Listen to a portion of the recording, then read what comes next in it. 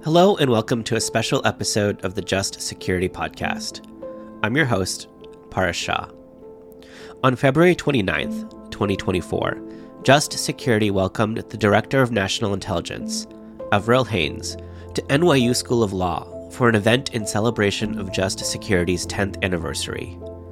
Just Security's co-editors-in-chief, Tess Bridgman and Ryan Goodman, introduced Director Haines, who delivered remarks regarding strategic declassification, the role of law, and transparency in the intelligence community. Director Haines then joined NYU School of Law Dean Troy McKenzie for a question and answer fireside chat.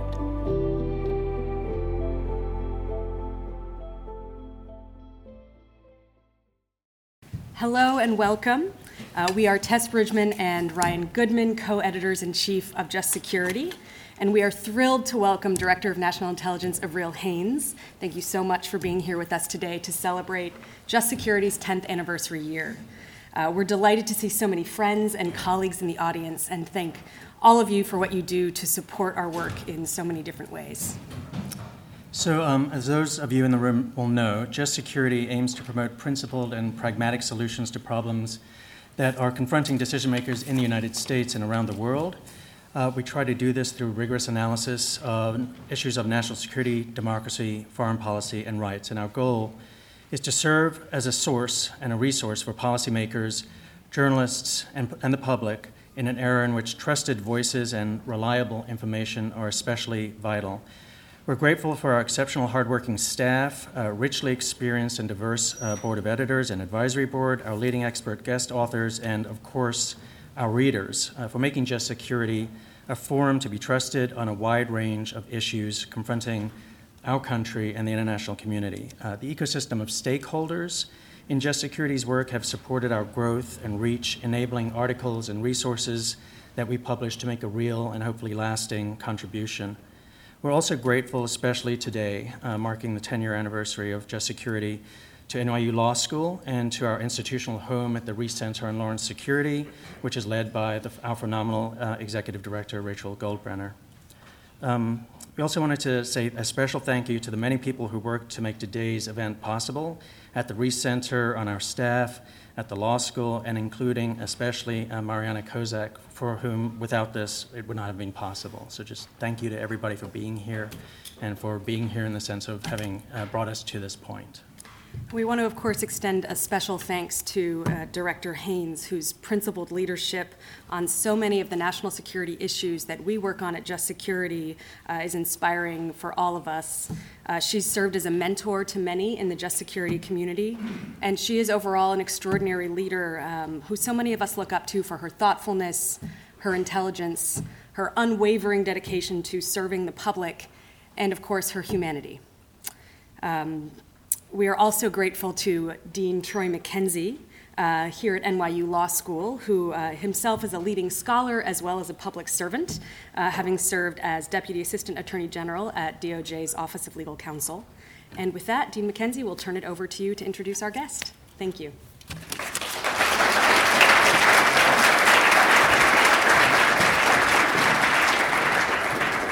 Well, thank you, and welcome, everyone. Welcome to this fantastic occasion because we are gathering both to celebrate Just Security and to hear from Director Haines. This is a real milestone, 10 years of Just Security. Just Security, I think we all know, has provided an unparalleled platform for thoughtful, critical, and diverse perspectives on issues of paramount importance, both to lawyers, to academics, and more broadly to policymakers in the U.S. and around the world. The analysis that Just Security provides is regularly part of our national dialogue in the very highest circles. And the contributions that Just Security attracts are referenced across a spectrum of decision-making points, mediums, and also in legal scholarship, congressional reports, and testimonies. And to have been able to achieve this in only 10 years is truly remarkable. So I want to take this moment to congratulate Just Security, the Reese Center on Law and Security, which has served as a home for Just Security. I think all of these achievements exemplify the commitment that we have made at NYU, both to supporting scholarship as well as informed dialogue and discussion on issues around national security, rights, the protection of democracy and the law. And really, Just Security is an example of why NYU is a leading destination for national security studies in the legal academy. I also want to welcome Director Haines, who is a true Renaissance woman. She brings a wealth of experience and expertise in the field of national security. She is the 7th Senate-confirmed Director of National Intelligence, and she is also the first female head of the U.S. intelligence community. In the Obama administration, she was Assistant to the President, Principal Deputy National Security Advisor. She also played a role as Deputy Director of the Central Intelligence Agency. She has demonstrated not only extraordinary capability, but steadfast commitment to serving this country with honor and distinction, and consistent with the rule of law.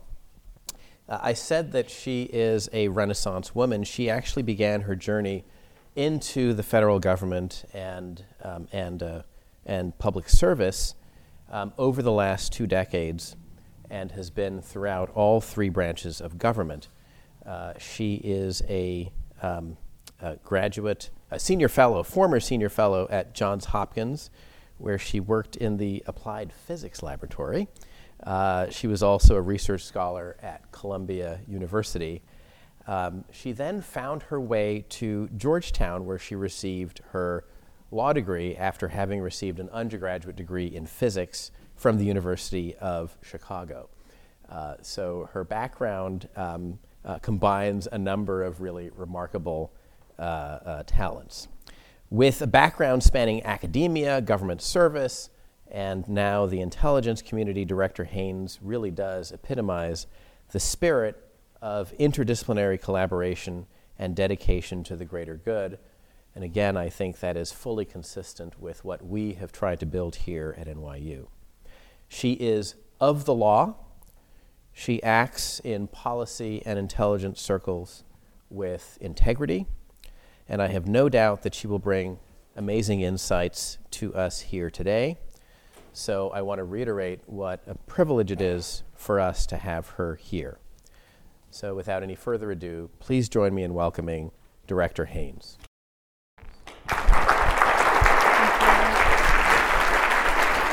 Thank you so much. I hope I can live up to that.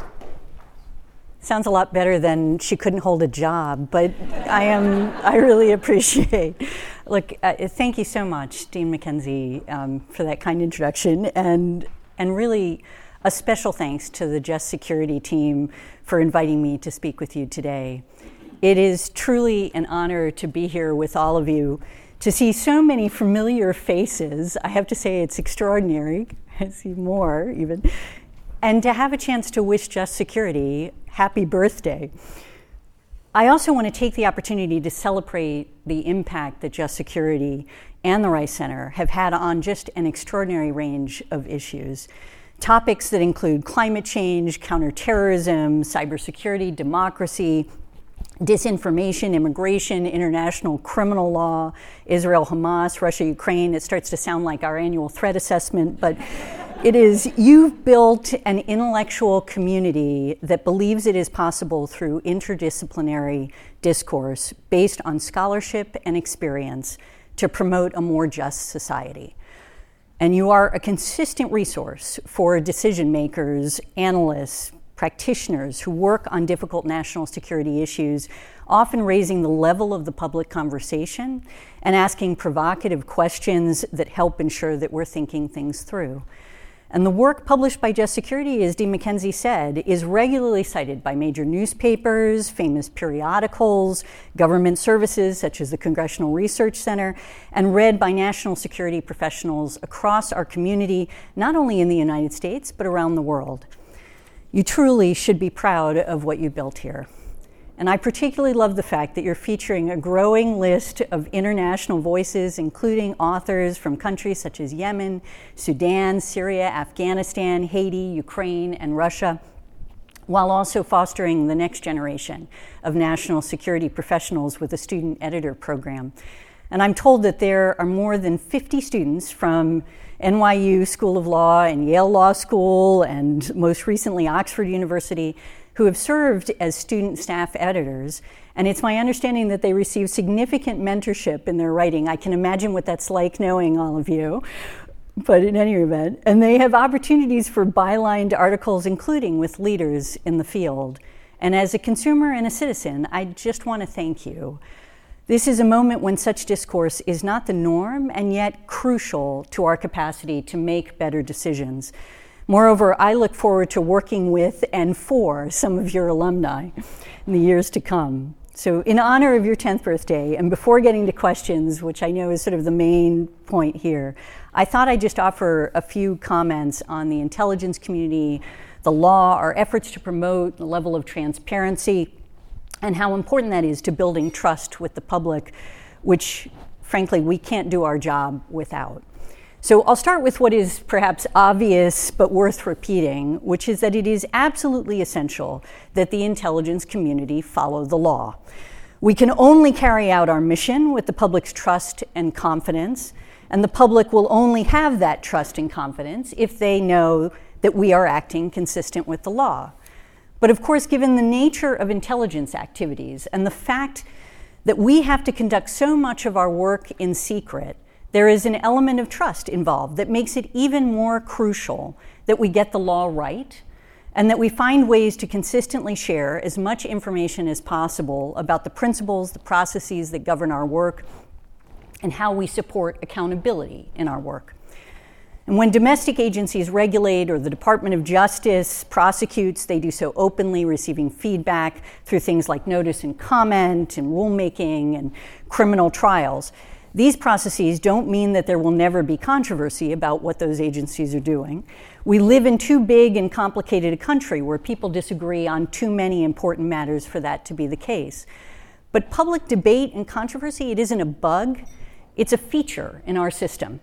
Public controversy allows individuals and institutions to course correct, to ensure that they have a sense of what the American people believe is lawful, ethical, and wise. And the intelligence community has unique challenges in this arena. We have, as a country, clearly dedicated and decided that we want to engage in intelligence activities to collect information to keep us safe. The Constitution, a host of landmark statutes like the National Security Act, the Central Intelligence Agency Act, the Foreign Intelligence Surveillance Act, and the Intelligence Reform and Terrorism Prevention Act make that clear. And it is not possible to engage in the business of intelligence without maintaining certain secrets. But the reality is that even within that space, questions arise, and our lawyers are often called upon to decide what is within the lines and what is outside the lines without the benefit of public controversy and debate. And this isn't always easy, as the relevant legal sources do not always provide precise guidance. In fact, what Justice Jackson said in Youngstown about difficult constitutional questions involving national security is probably as true today as it was then. The answers to such questions must be divined from materials almost as enigmatic as the dreams Joseph was called upon to interpret for Pharaoh. And even when we are dealing with legal sources more specific than the Constitution, we must interpret those sources against the backdrop of a constantly changing national security environment and technological landscape. And moreover, it isn't just in relation to the law that we're making such decisions. There are policy questions that arise, obviously, as well, which can be just as challenging and important. And a good example of this relates to commercially available information, which is increasingly important to our work and yet raises important issues related to privacy and civil liberties. Today, not only is an astounding amount of commercial information available to the public, but various actors, including adversaries, also have access to increasingly advanced analytic tools that they rely on, and among other things, artificial intelligence, to exploit such information in new ways that exacerbate existing threats such as cybersecurity. And at the same time, as more of our daily lives are connected to the digital world, including through the Internet of Things, the combination of an increasing amount of readily available data regarding the activities of individuals, often perceived as not especially sensitive on its own, alongside increasingly sophisticated analytic tools, can in aggregate raise significant privacy and civil liberties issues. We in the IC recognize this fact, asked a number of external experts to make recommendations regarding how and under what circumstances we should use commercially available information, and in particular to reflect on the existing framework for ensuring the protection of privacy and civil liberties. We made the report public, are following through on their recommendations, and will continue to make public as much as we can on this issue, because such transparency is a foundational element of securing the public trust in our endeavors alongside the protection of civil liberties and privacy. We also recognize the importance of transparency related to our work when it comes to promoting an informed citizenry, which is also crucial to a functioning democracy. We have a transparency initiative at the National Intelligence Council through which we are proactively publishing unclassified or declassified intelligence community analytic work on our website, dni.gov, in case you want to check it out, on a range of national security problems. And with the increasing importance of national security in our everyday lives, the more we can help to inform the public debate around such issues, the better. And in doing so, we try to prioritize analysis on matters of significant public interest while also focusing on threat assessments and related information in instances where the IC's assessments differ from the information contained in the public sphere. And by doing so, our transparency serves another purpose, improving our work, exposing our analysis to diverse academic, NGO, other expert audiences, including for external research verification, provides such audiences with a chance to contest our thinking, draw to our attention questions or perspectives we haven't considered, and learn from those outside of our traditional circles. And this is often crucial, as the classified nature and pressure of our work makes us particularly susceptible to a number of cognitive and motivational biases, such that interactions with those outside of our community to test our hypotheses are challenging but nevertheless essential to our work. And of course, it's increasingly apparent that increased transparency and the sharing of intelligence on national security threats with allies, partners, and the public can advance our national security interests in significant ways. This is perhaps most famously obvious in the context of Russia's invasion of Ukraine and our related efforts to counter Russian disinformation. But that's only one example among many. In today's world, every significant national security and foreign policy challenge that we face requires us to work with partners and allies, and a shared picture of the threat landscape is fundamental to prompting and implementing any multilateral effort.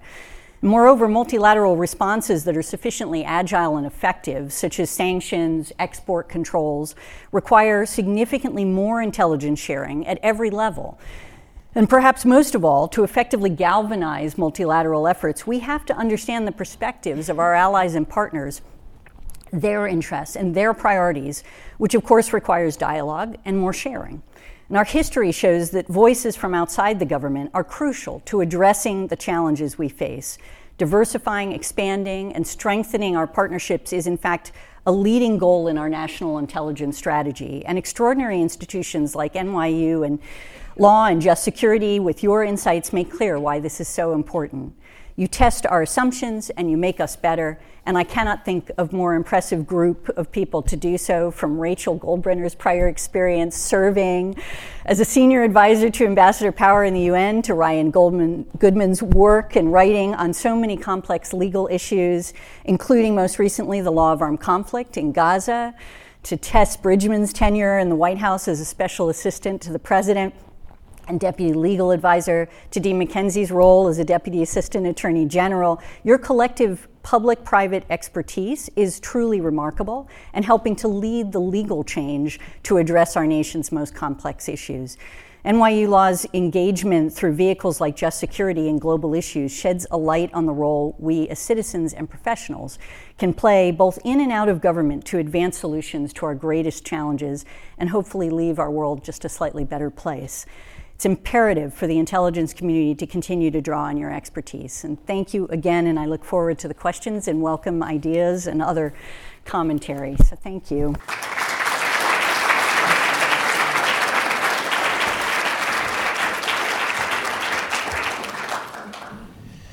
So this is a fireside chat without fire. Once again, thank you.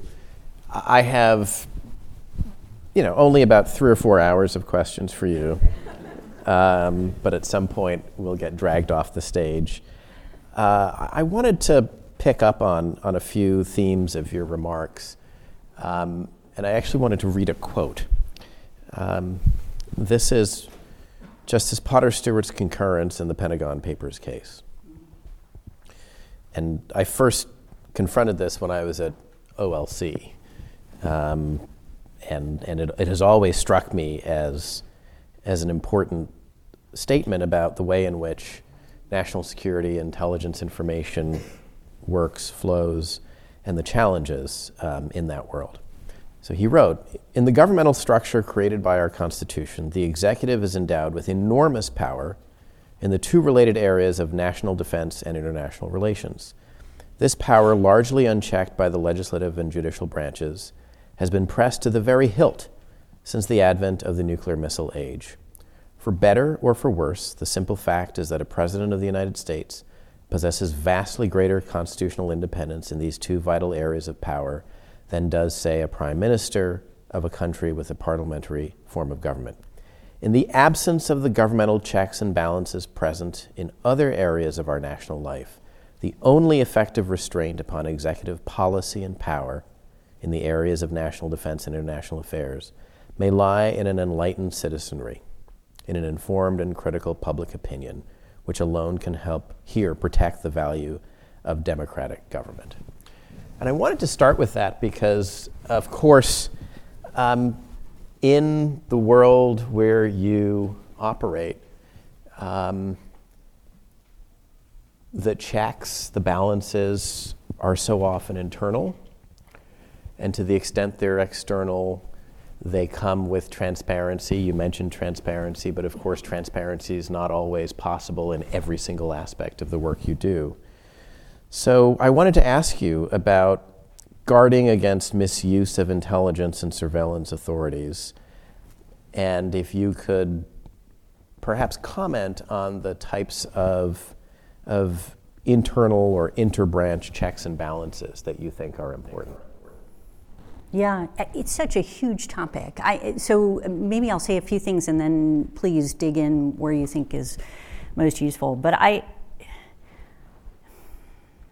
think the one thing that maybe I'd add to Potter's statement in the context of our work is I do believe an informed citizenship and citizenry is a critical check, in effect, on these powers.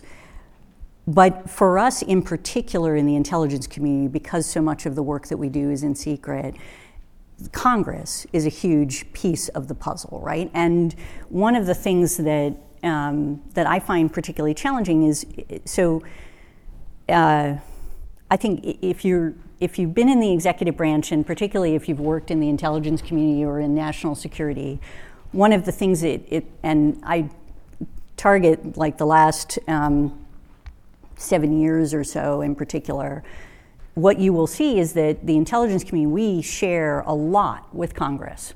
Like it's more so than other typical agencies and departments.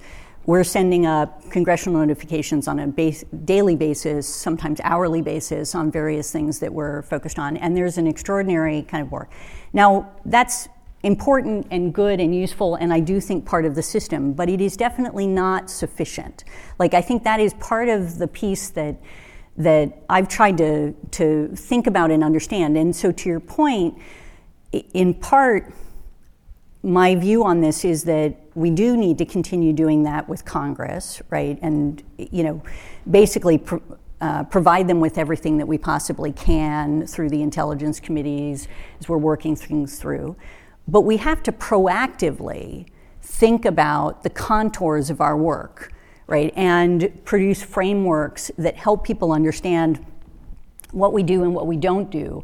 And those frameworks are frameworks that are important, not just in terms of statutory frameworks, which you already have access to, right? But rather, there's a part of it that is, for example, producing decisions of the FISC court, going through and declassifying or, taking out, redacting only what has to be classified, but exposing as much of that as possible so that you can see how the court is interpreting the law in these circumstances and what kind of direction they're giving us, right? Those types of things. There's also frameworks that relate to where we don't have a court, because in a lot of national security, the work is done without a judicial check in certain areas. And so instead what you have is interpretations by the executive branch of how to apply the law in certain areas. And so questions of the degree to which you can then expose that without necessarily providing the details of an operation that's being conducted underneath that framework. And so that's the space that I've long seen the value of occupying, but it is not without its challenges, and part of the issue is how do you make it a regular course kind of thing, as opposed to the president or some event creating a scenario that forces that kind of issue. And so that has been the thing that I found, that we've been trying to construct more of, creating mechanisms that actually lift up and promote, nominate things for frameworks to be exposed. The challenge, I would say, is in things like the commercially available information one is a good example. Honestly, it takes a really long time. And that's one of the challenges that I think we end up having in government. Like, we work through it, and then we have to work through, okay, what are the implications if you expose X, Y, and Z, and how does that affect the work, and so on, and then you get it through a big process. And that, I think, is one of the challenges that comes out in this space. But it's fundamental to, it's our legitimacy, it's trust, it is also a check, it is all of those things. And the thing about that quote that I find so interesting too, and I've thought a lot about the Pentagon Papers and the moment that was, but over the decades, it's only gotten harder, right? I mean, it's only gotten more important because we all recognize that national security and foreign policy is increasingly critical to the everyday citizen in a variety of different ways. It is also the case that it is, you want Congress to be the check, and you want the American public to feel confident in Congress, but the American public often do not feel confident in Congress. And there's a challenge of trying to ensure that you're getting out as much as you can so that there's a better debate and discussion. So I'm sorry, I went on too long. No. Again, we could, there is a lot to dig in there. You talked about having frameworks and principles and trying to build those out, and where appropriate, greater transparency, not sort of limiting redaction of information and the like.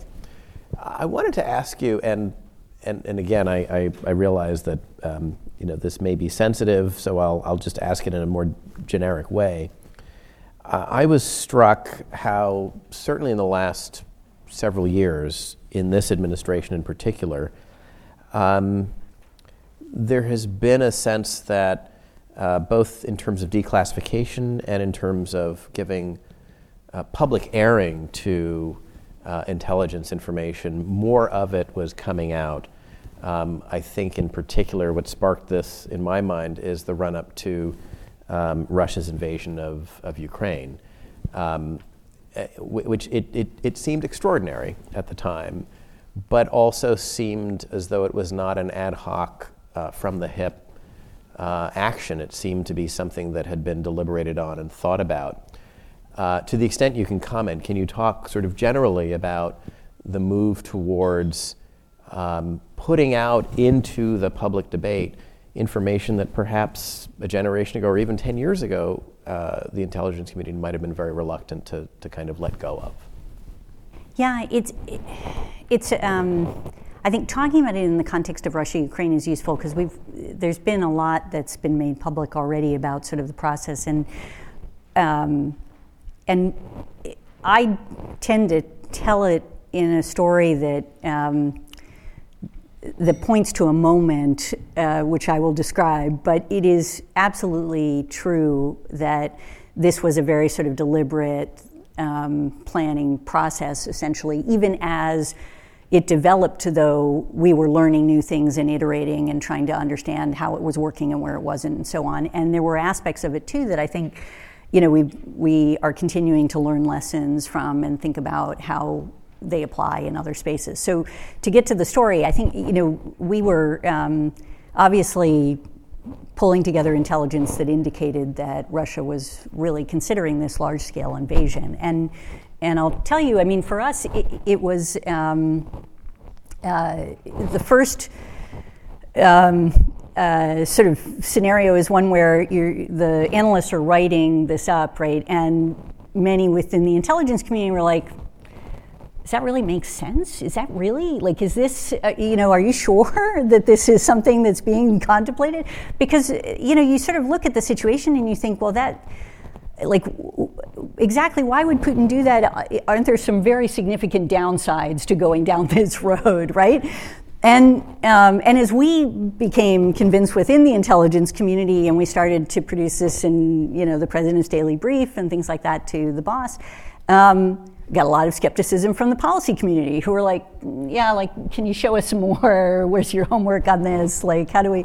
And, and so we continued to talk through it. And I remember the president saying, he was basically said, well, we've got to start talking to partners and allies about this and start thinking about if this happens, what do we do, right? And how do we deal with the situation? And so, our Secretary of State, Tony Blinken, and Jake Sullivan, and, a variety of folks like Lloyd, our Secretary of Defense, et cetera, so they started to have those conversations. And we had a moment where I remember them saying, well, our allies are pretty skeptical about this. They're not really sure this is going to happen. And that was the moment I remember him turning, but there were sort of a variety of moments like this, right?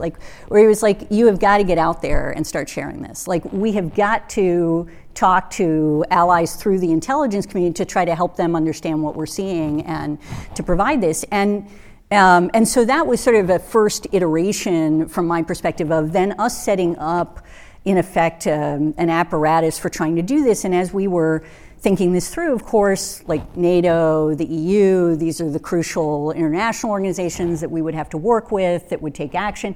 And so then you start to think about how do you get this out to them on a regular beat? How do we do this? And through the sharing, of course, as it's not as if we don't share with these allies and partners on a regular basis, but as you intensify on a particular issue, you learn a lot from those discussions, right? They come back and they say, well, I'm not sure about this piece, but we've got a piece of intelligence that tells us this. And, it helps you put the picture together in a way that gives you greater confidence about what's happening. And so that was a part of it. But then the second part of it was very much in the context of countering disinformation, right? We knew that Russia was looking to create a pretext for the invasion. And the effort to try to counter that was another sort of iteration of this that was more about we call it downgrading to share with allies and partners in effect, but actually declassifying or trying to do that. And of course, this is also a paradigm that repeats itself in so many different spaces. As you're doing that, you sure as hell don't want to lose the access that is giving you the insight, right? So you've got to figure out a way to really think through how you do this in a way that does not actually, tank your access effectively. And yeah. So how then, in the next iteration, do you resist when let's say there's the press or informed observers say, well, why aren't you sharing the information like you shared in the run-up to the Ukraine war? You did it then, you should do it now, and if you're not doing it now, could you tell us why not? Have you thought through what that might look like, because those demands are going to come? Yeah.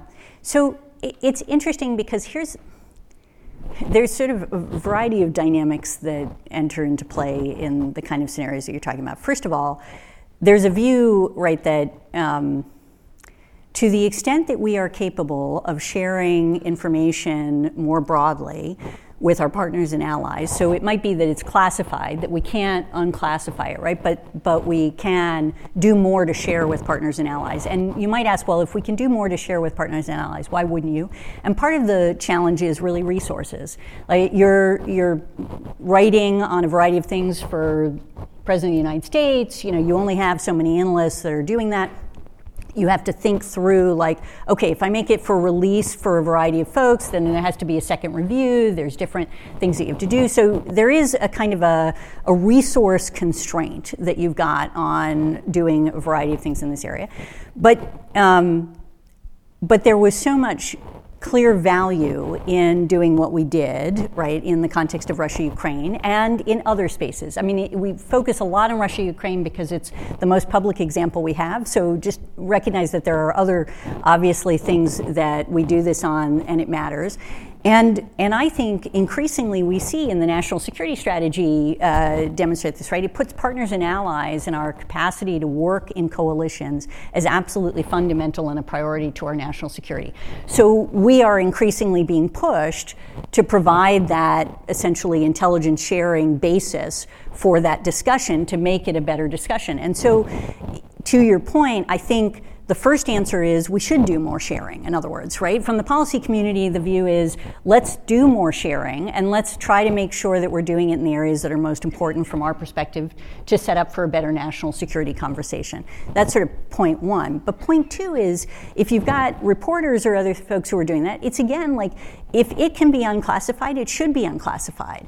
And so that is, we are trying to do more in that space, which leads to things like the Transparency Initiative and the NIC. Again, it is, you're trying to promote as much as we can to actually push things out so that you can begin to see what it is that we're saying, as I indicated, both because I think it's important for basically educating the public conversation, but also because we get reactions and people tell us we're wrong. And they say, you haven't considered this. And it's really useful for us to hear it. It makes our work better. So as we're doing that, I think the response is also helping to validate, in a sense, the value of that to the intelligence community. The last thing I'll just note is that one of the challenges is there's a cultural shift that we're sort of in that is, a kind of a long-standing trend, but it is an important one to recognize a little bit. Like our job, our mission in life in the intelligence community is to provide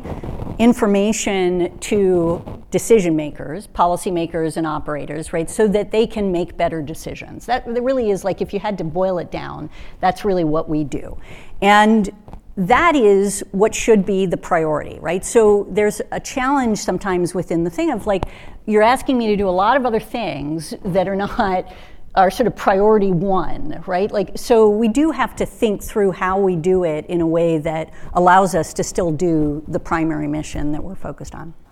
So we are in a world in which we have competitors, adversaries, many of which are authoritarian regimes. They're not worried about transparency. They're not worried about checks and balances. So let me play devil's advocate a little bit. My heart sings when I hear these types of initiatives, transparency, thinking seriously about putting in place frameworks for greater sharing of information when appropriate. Isn't there a risk of degrading our own ability to compete in an extraordinarily hostile environment, to give the kind of information that decision makers will need within our government? Do you have a thought about that response to that concern, that these are all the types of initiatives one would expect in a democratic republic, but our competitors are not democratic republics, and we've got to keep that in mind? Yeah. So here's sort of a version of how I think about this, and I would welcome your thoughts on this, obviously, to try. I think of the sort of implementation of our values and the constraints that we submit ourselves to in the context of a democracy as part of our strength. And I'll give you some answer to that. it's not unadulterated, so I'll come back to it too, but part of it is that our most important asset in the intelligence community are the people that work there. It is an extraordinary group of talented, really folks that are not seeking fame and fortune, because you're not going to get that in the intelligence community, right?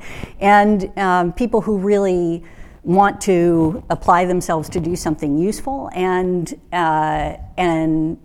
often could be paid significantly more in the private sector on a variety of things, and yet they come to work in the intelligence community or in the government more broadly. You see this in a variety of different spaces. Part of what attracts them, I think, and I certainly see this through my own interactions with the workforce, is the capacity to do something for their society, that is consistent with their values, essentially, for what they believe we stand for. And I think that our application of our values in the context of our work helps us to keep that extraordinarily talented group of people focused on their work. That's one. Two is, it is one of the things that we see sometimes with authoritarian intelligence services is they get used as a political tool. They're not focused on what's best for the country. They're focused on what's best for that political leader's future or their capacity to do things. That is a drain of resources, in my view, on what it is to do, but it also means that they're not actually helping their leaders make better decisions for their country, right? And that is really a lot of what we set ourselves up for to do. Number three, so much of our strength is derived from our alliances. We recognize that today more than ever, I think, in a variety of ways. We are allied with many countries who share our values.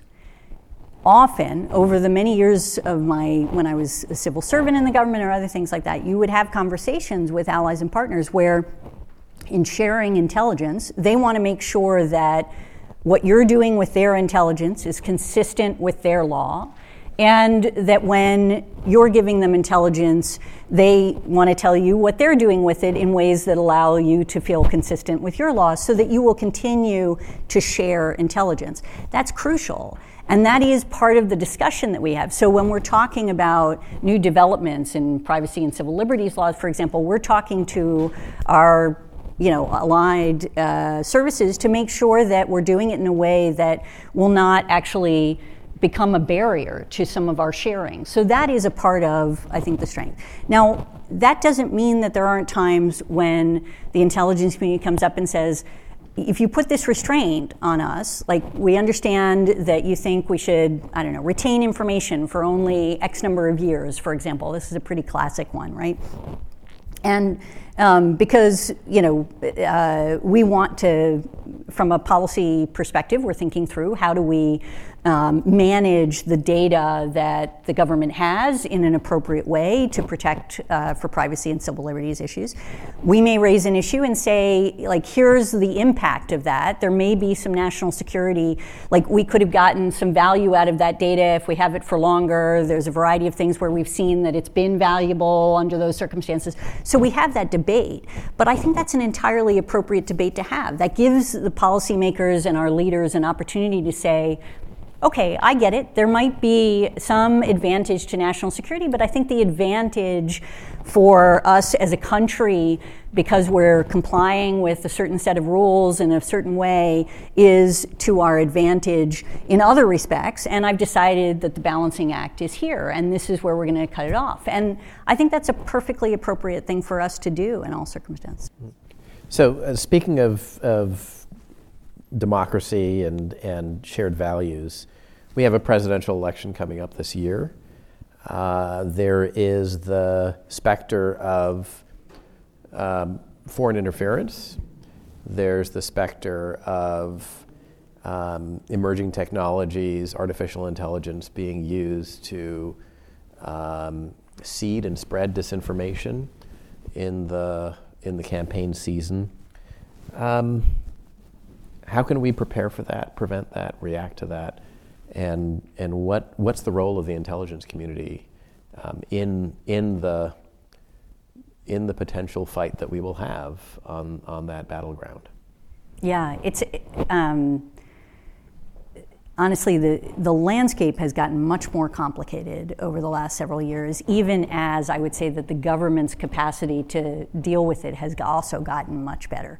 Like when, for me, looking back at 2015 and just how challenging it was for us to basically work with local and state election authorities and others to really help them see what the threat was and so on, was just much harder than it is today. And a lot of what we do in the context of our work in the intelligence community is really support the Department of Homeland Security and the FBI, who are on the front lines of this issue and who have really established those kinds of networks so that they can provide it, and to ensure that we're providing to them through notification frameworks, a variety of other things that we do, basically the information about disinformation that we see that may be attributed to a foreign actor, things like that. And then we also produce analysis that helps us to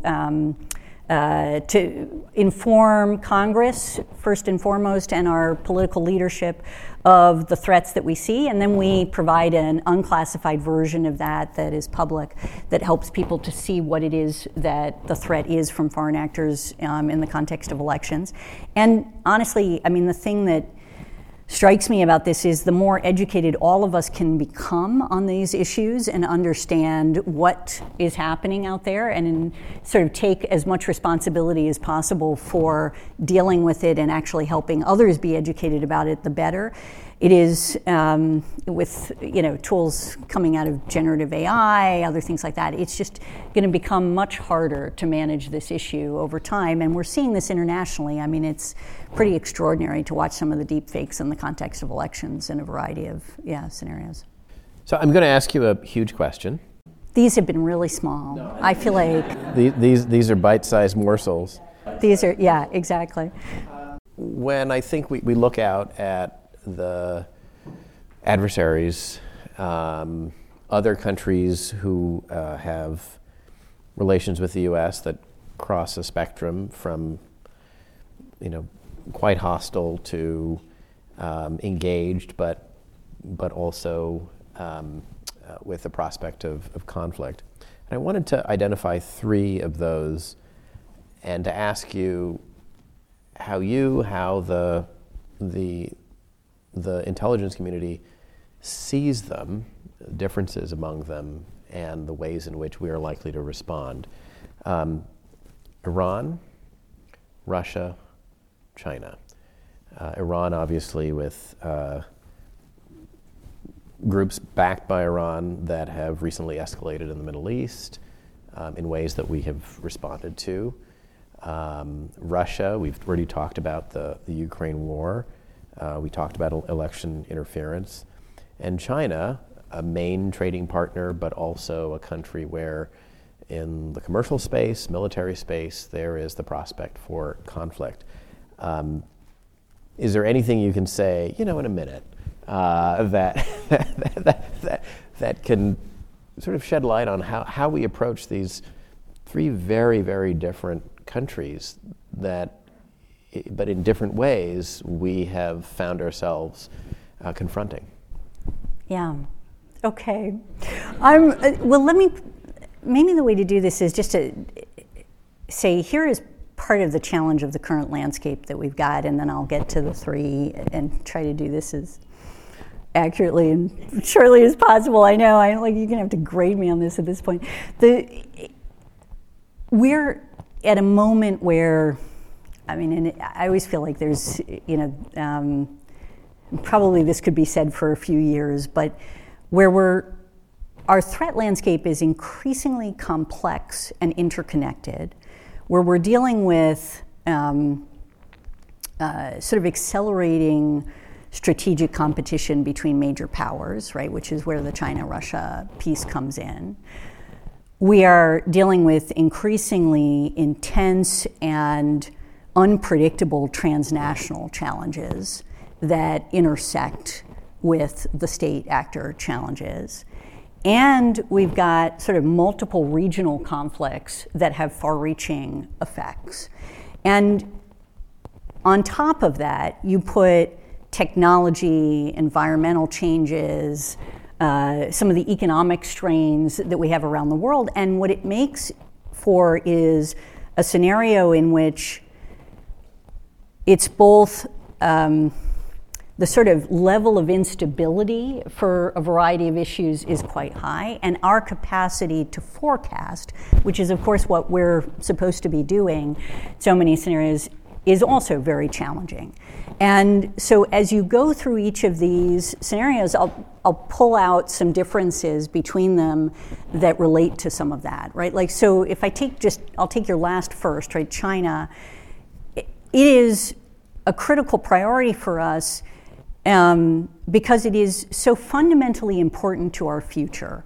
And the trajectory that the United States has vis-a-vis China and our capacity to both counter aggression, but also to cooperate and collaborate where we can in our mutual interest, to find a way to ultimately peacefully coexist and promote, broader prosperity, is fundamental. It is a very long-term, obviously, picture and goal, and one where part of the issue for us is ensuring that we keep our eye on the ball, which is to say that it's not as often the urgent threat, the way the Middle East and counterterrorism can be and things like that. And so the capacity to maintain focus and understanding, building out expertise so that we're able to give decision makers a better understanding of the landscape and so on is crucial. And that's sort of how I think about, that is where we need to invest. We have to make sure that we are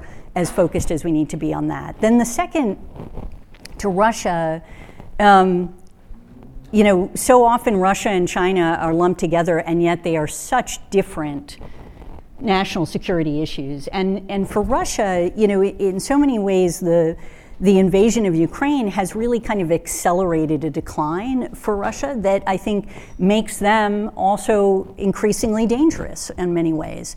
It is when you have less to lose, you're willing to take more risk, in effect, to achieve your goals. And so as we watch that and try to help policymakers again understand what's happening, it's a dynamic, evolving picture where we're looking to give them both the kind of indication and warning of various potential aggressive moves, but also opportunities to try to create greater stability in a situation that is very hard to maintain stability around. So maybe that's as short as I can make it on Russia. I know there's so much to say on all of these issues. For Iran, it is, again, just to take the sort of what's happening right now in the Middle East and look at the different lenses through which Iran is. They have interacting with the United States, and I'm trying to think how to do this quickly. I think of the three that you identified, right, Iran is in the weakest position in many respects. I mean, and I think right now we see their economy is under extraordinarily pressure. Economically and militarily. Right, exactly. Nevertheless, they have supported and facilitated a whole series of whether it be terrorism, they support proxy groups that are attacking our forces in the region and have been, now there's been over 100 attacks against forces and assets in the East since October 7th. They're supported by them. They support the Houthis and the activities that they're engaged in the Red Sea. And they are, without, from our perspective, a destabilizing force in the region. And yet part of what we have to do, I think, in the intelligence community, and this is true across the board, is help policymakers understand why they're doing, what their interests are, how those actions are likely to evolve so that they can sort of get the trade space right for how to manage the stability and the instability, and move forward in a way that doesn't create greater conflict and violence ultimately in these spaces, and pursue our interest. And it is a challenging work fight. There's a lot to be said about all three of these countries. In respect of all three of them, I wanted to pick up on something you said earlier when talking about the run-up to Russia's invasion of Ukraine. And I can sort of feel myself in the room scratching my head saying, well, this doesn't make any sense. Why would Putin do this?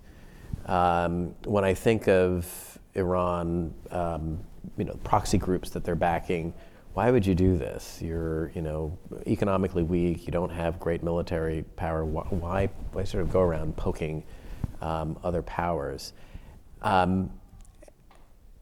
That must be a challenge in your world where you're seeing things, you're seeing intelligence pointing in one direction, but the model we have of how states interact with each other would suggest a rational decision-making process that would lead in a very different direction. Again, another really small question. How do you balance that? How do you say, this totally makes sense because it fits what we would expect under the circumstances, and this doesn't make sense because it's not what we would think a rational actor would do under some model of international relations? Yeah, it's one of the crucial traps that people can fall into. It is, and it's fascinating because I think, during my time at Columbia, I got to spend some time with Bob Jervis, who passed away in a few years, a really remarkable professor there who has worked with the intelligence community for many years. And one of the things that he spent a lot of time on was Iraq WMD and a variety of things where we had not, where we'd made mistakes and trying to help us understand basically lessons learned and what we've done. But among the things that I think of him for his scholarship on is on this point to some extent, which is to say that often we look at states and their actions through our own rational lens and look for them to do what it is that we expect we would do if we were in their position, is sort of the right. And in fact, people matter, not surprisingly, and also the culture, the story, the narrative, all of those things are critical. And one of the really great things, I think, that in the context of the Russia-Ukraine piece, and there's sort of another side to the going out and telling everybody this is what's going to happen, which is to say that I think for all of us, we were also like, boy, I really hope we're right, because this is not going to go well if, it turns out, right? But I have to say, the analysts who really work on these issues and are experts and, and in consultation with other expertise, and this is really where I think the community of thought that is in the United States and in other countries that gets together and really helps to enrich our thinking on this, helped us to see the sort of the historical significance of Ukraine to Russia, right? To the perception of Putin, the fact that, he perceived the breakdown of the Soviet Union as sort of the greatest tragedy of the century, the perspective of Ukraine moving further away from essentially the influence and ambit of Russia towards NATO, the increasing capacity of their military because of training and other things that they were engaged in, the concern about ultimately if they engaged and actually came to NATO, how that would affect Crimea, how that would affect Russia's capacity to continue to effectively occupy Crimea, and whether or not that would lead into war, whether looking at the West, his perception and continued perception that his resolve would outlast ours ultimately on these issues, that we would be too tied to the fact that energy prices were high and he'd be able to use that against us to weaken our resolve ultimately, that, that he had, at the time that he invaded, probably the best economic situation he'd had in a very long time, with a significant reserve of funds, right? There were just a whole series of things that led him to see, this is probably my best moment. It's not going to get any better. This is utterly critical to me as a legacy issue. I do not want to be the leader of Russia that lost Ukraine, this kind of, and as you started to walk through it, you began to better understand how it is that it came to his thing. Another question that we often get is, how serious is President Xi about Taiwan, right? Very serious. So it's we have to look at things through their lens, and I do think that's a critical piece of what the intelligence community can bring to the table for policymakers, is that other perspective. So the sort of richer explanatory context. So I want to ask you a final question. You mentioned Iraq and WMDs. I wanted to ask about mistakes. And if you would want to comment on mistakes made within the intelligence community in recent years, how you think about that was a mistake, this is how we respond to it. How do institutions more broadly learn from their mistakes? Over to me? Or you haven't made any, yes. I know, that's yeah. I personally feel very strongly about this issue in the following way, and then I'll bring it back to the intelligence community. I think it is fundamental that we make space in our society to accept that mistakes get made and that they can then be corrected. It is just, I've worked in government for a very long time as a civil servant in different government.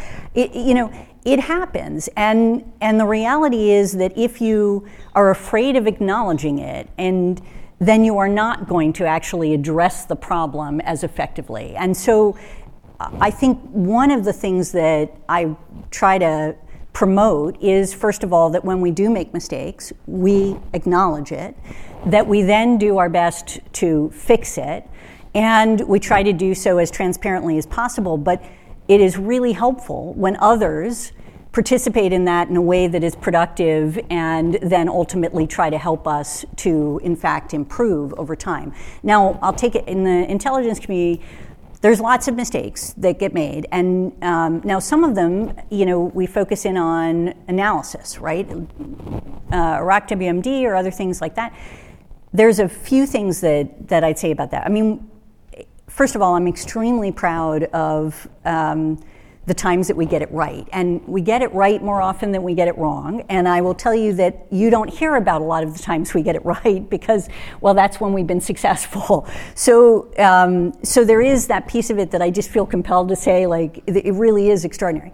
The other piece is that, yes, we do, and there are places we've had a lot of discussions, for example, about, yes, we got it right about Putin interested in a large-scale invasion of Ukraine, right? But we did not anticipate how the trajectory of that battle, right? Both in terms of, in a sense, the capacity of the Russian military, but also the execution of the Russian military plan. And there are a whole series of things that we've gone back to look at to say, so why did we expect them to be more successful than they ultimately were? And how can we learn from that? And I can't tell you the number of papers that get written on that, right? They sort of constantly go back to sort of see, and then we're trying to test it, and then we're seeing, well, if we did that in these scenarios, would we have seen something different, and so on. And it's both, it's intellectually inspiring because it's actually fascinating to talk through these things. And just to give you a sense of some of the things that I think were really interesting about it are things like the fact that,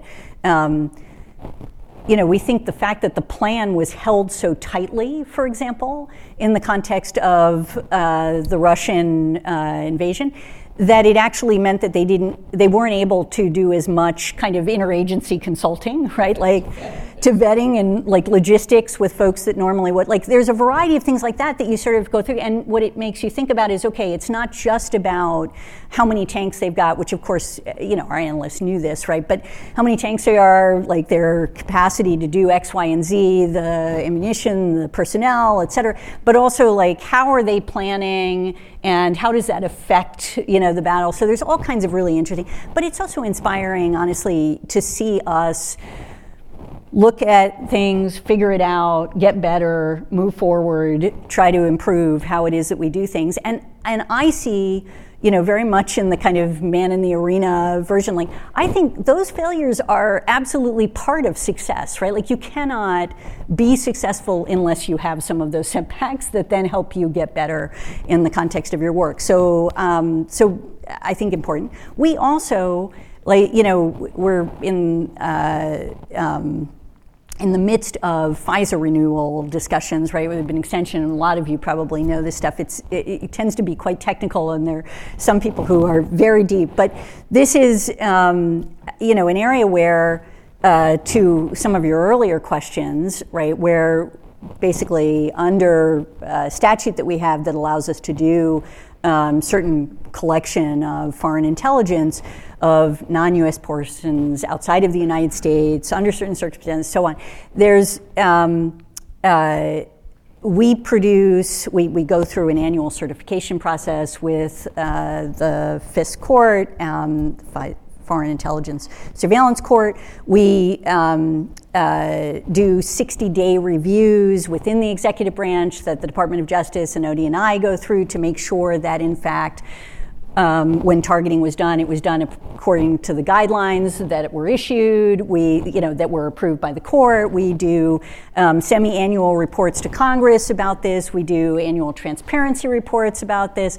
And we tell people, including publicly, here are the number of mistakes that were made when we were doing this, right? Like this is like what our process is and so on. And that is part of it. And part of what the debate is said is, look, first of all, we think you're making too many mistakes, and we think you need to reform your system to make less mistakes, but also we want to see accountability for those mistakes. And that's the kind of debate that I think is a perfectly rational, like we have to have those discussions in order to be able to get to a better place. So those are two examples of, the types of things that we do wrong. I want to thank you so much for your thoughtfulness, for being here, for engaging on some of the most important topics facing the country, facing the world. Please join me in thanking Director Haines.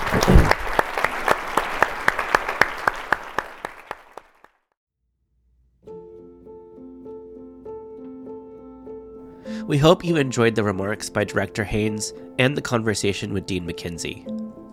You can find all of Just Security's coverage of the rigorous analysis of security, democracy, foreign policy, and rights on our website. Special thanks to our colleagues at the Reese Center on Law and Security at NYU School of Law for their support.